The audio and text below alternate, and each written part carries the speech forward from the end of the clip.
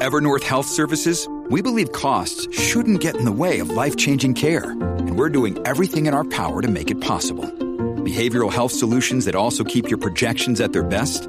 It's possible. Pharmacy benefits that benefit your bottom line? It's possible. Complex specialty care that cares about your ROI? It's possible. Because we're already doing it. All while saving businesses billions. That's Wonder made possible. Learn more at evernorth.com/wonder.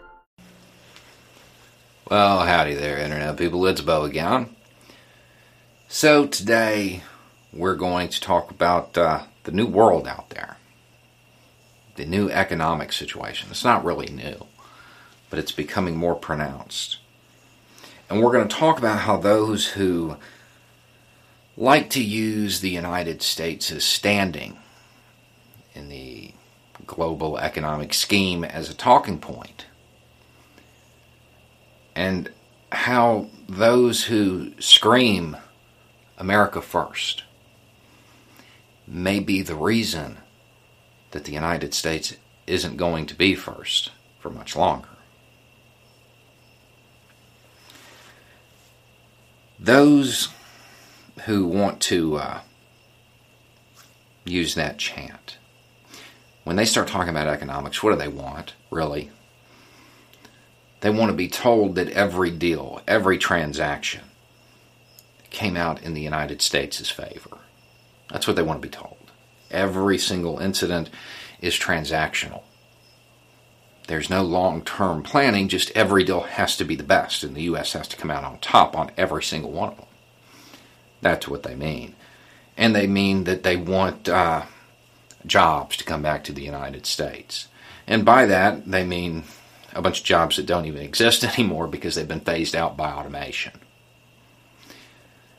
And the politicians who pander to that crowd, they allow them to believe that those jobs do exist, and one day, if they just vote for them long enough, they'll come back. And they don't take the time to explain that that transactional nature on the international scene doesn't always work out the way people might think. The big boogeyman right now is China. When you're talking about global economics in the United States, that's the competitor. Those who scream America first, do you think they ever looked to see what China was doing and how it was making the gains it was? Probably not. I mentioned the Belt and Road Initiative in a video recently. Got a whole bunch of questions about it. Short answer, what is it? It's a massive infrastructure project.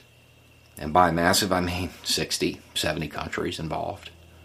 And the idea is for China to subsidize or pay for or loan money to develop infrastructure in other countries to open up those markets so trade increases and China makes more money, because infrastructure is necessary for trade.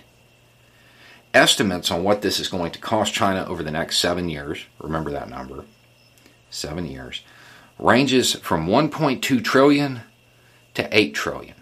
The reason there's such a giant gap is really how it's figured. The nearest I can tell, it's probably around 3, but that is not my area. But at the bare minimum, 1.2 trillion. It's the lowest estimate I've seen for infrastructure in other countries over 7 years. China's not the only country doing it. Russia, they are trying to do something kind of sort of similar in a way with the Eurasian Economic Union. And there's been talk of tying these two things together. Infrastructure. Those who scream America first in the United States, the politicians that back that crowd and pander to that crowd, what do they want to spend on infrastructure in our own country? Half of that 1.2 trillion over 8 years, not 7. 600 billion. Who do you think is going to come out ahead 7 years from now, 8 years from now? based on those numbers, based on that investment. And that's in the United States. They want to do the bare minimum.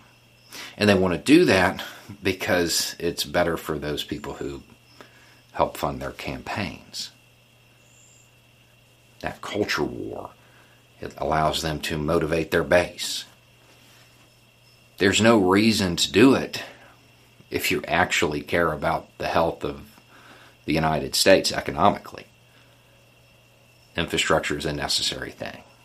It facilitates trade. Trade is what generates economic activity. That's where the money comes from.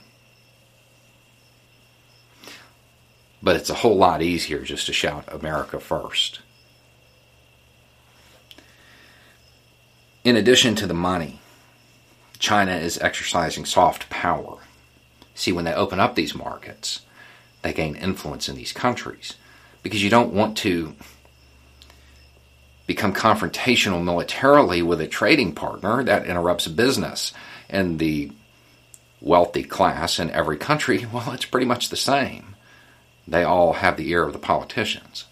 Nobody wants to interrupt the flow of money. So they gain influence. The United States could do this. It could have a foreign policy based on trade and development and humanitarian efforts rather than military.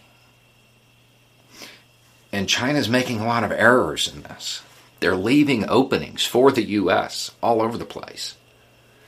The Belt and Road Initiative, it has huge environmental issues, human rights issues, the debt that is required. Some of these countries, they're not really wanting to do it. But there's no real competitor. See, those environmental issues, they're putting in like coal plants and stuff like that. The U.S. could step in and say, you know, we could do renewable. We could do green energy for you. Of course, it's hard to sell that when half the politicians in the United States are pretending it doesn't work to win some culture war and own the libs. Those who are shouting America first at the top of their lungs will be the reason that soon it will be China first. Because they're so busy shouting that the United States is the greatest country on the planet, they stopped paying attention to what was going on in the rest of the world. We're not competitive economically. And if our infrastructure falls behind, it will take a long time to get to that point, to get back to where we were.